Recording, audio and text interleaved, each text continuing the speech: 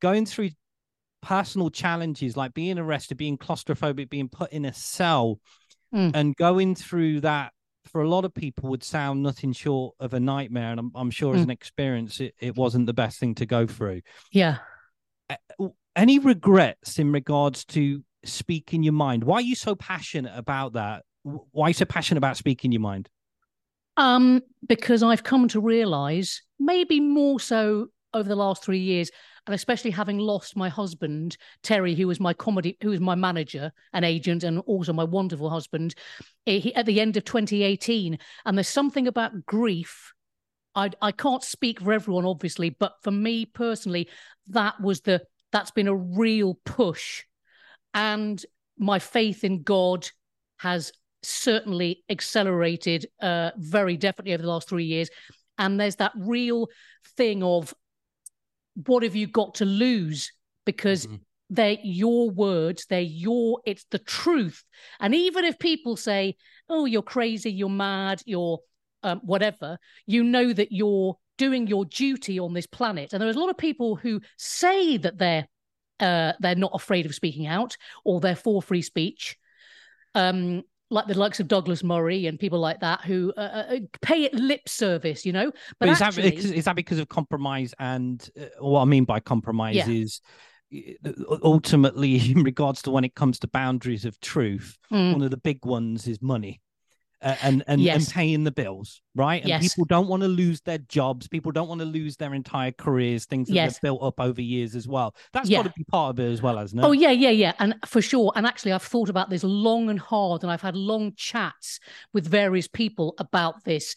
Obviously, there's a tipping point with what you can, in the real world, what you can sort of afford to say. However, I would say, with the caveat that a lot of people who have not put themselves on the line can afford to speak out. There's almost unlimited riches in speaking your mind. It opens, and I'm not talking about opportunities or making a bit of cash or, sort of herding people like the sort of Pied Piper. I'm talking about personally and spiritually. It sort of is beyond belief, the riches that you can. I agree with that. And it's something that you can only realize it when you've been up against the wall. Yeah.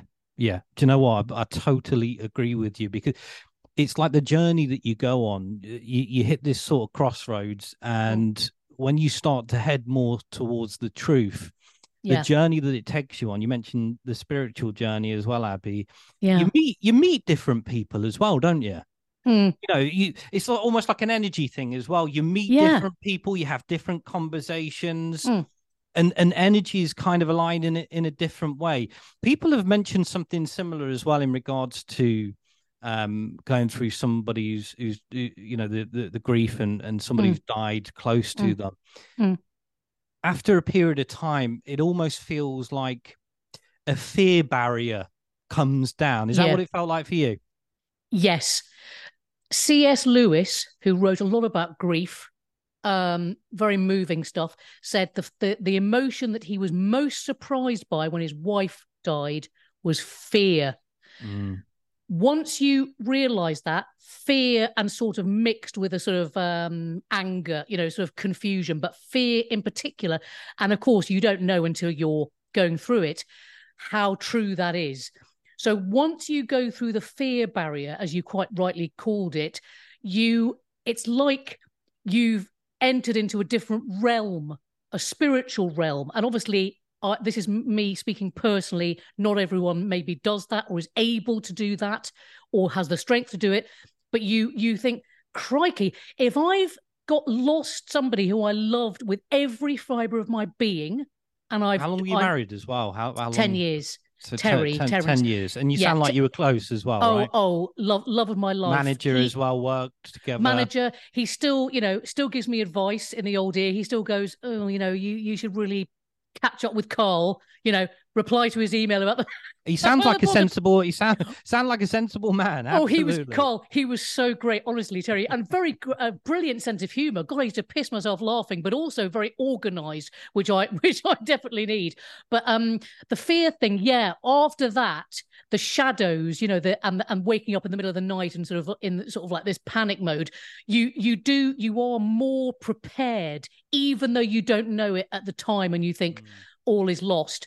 So I've used that definitely in the last 2.5, 3 years. I've found myself reaching for this, whatever you call it, this invisible sort of crutch.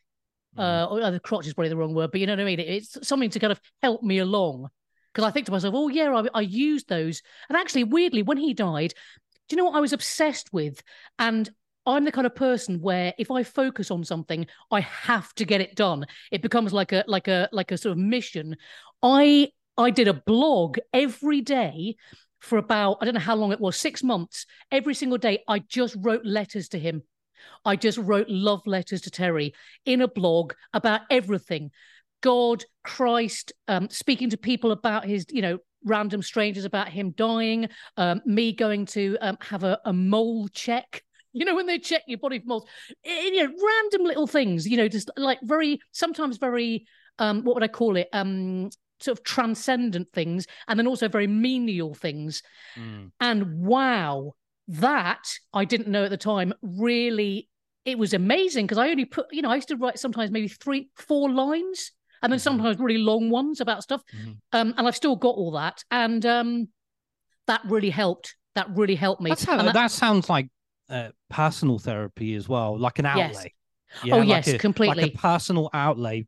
Because I think one of the underrated things about comics is how deep thinkers they are.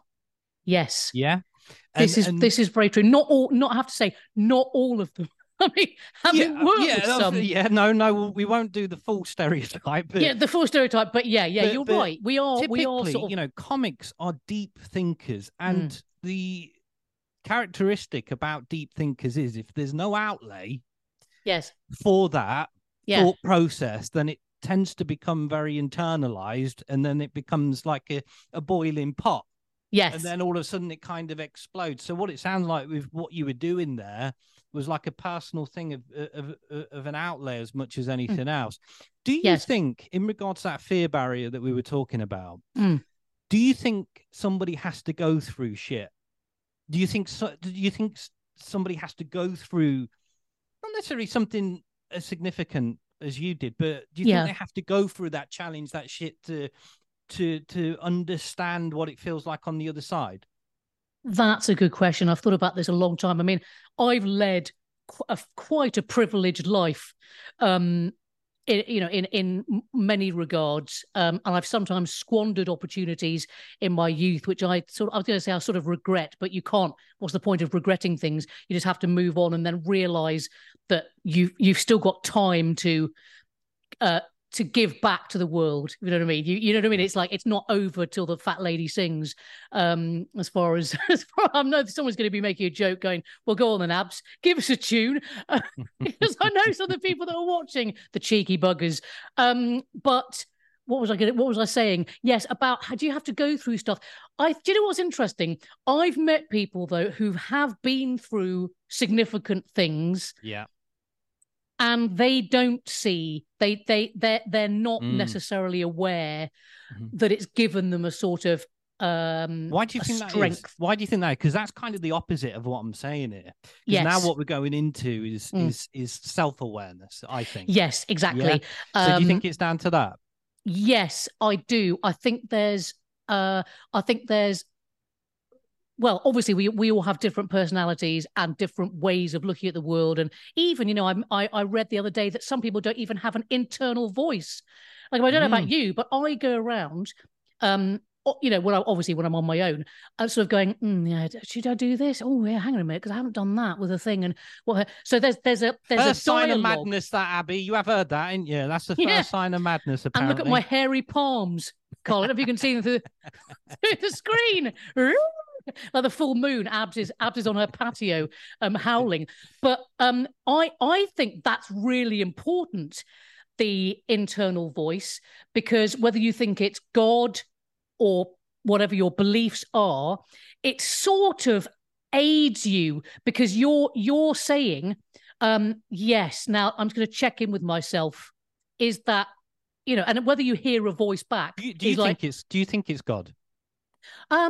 Yes. Well, I mean, I've had many instances where I genuinely have felt, yes, that I'm, especially in very dark times, that he's spoken to me. Sorry, I say he as if it's like some, sort of person that has popped around. Oh, hi, come in. It's. I mean, as you know, Carl, it's a lot more. I think many people, they regard, that's the universal thing, really. When you're talking about God, there's, he with a capital H seems to be the theme, really, doesn't it? Yes, exactly. But that's something which I ties into this internal voice, but it can also be overthinking. So sometimes you do have to think, oh, hang on a minute, your anxiety is being raised, but when you channel it properly and calmly, it's amazing what can come from that.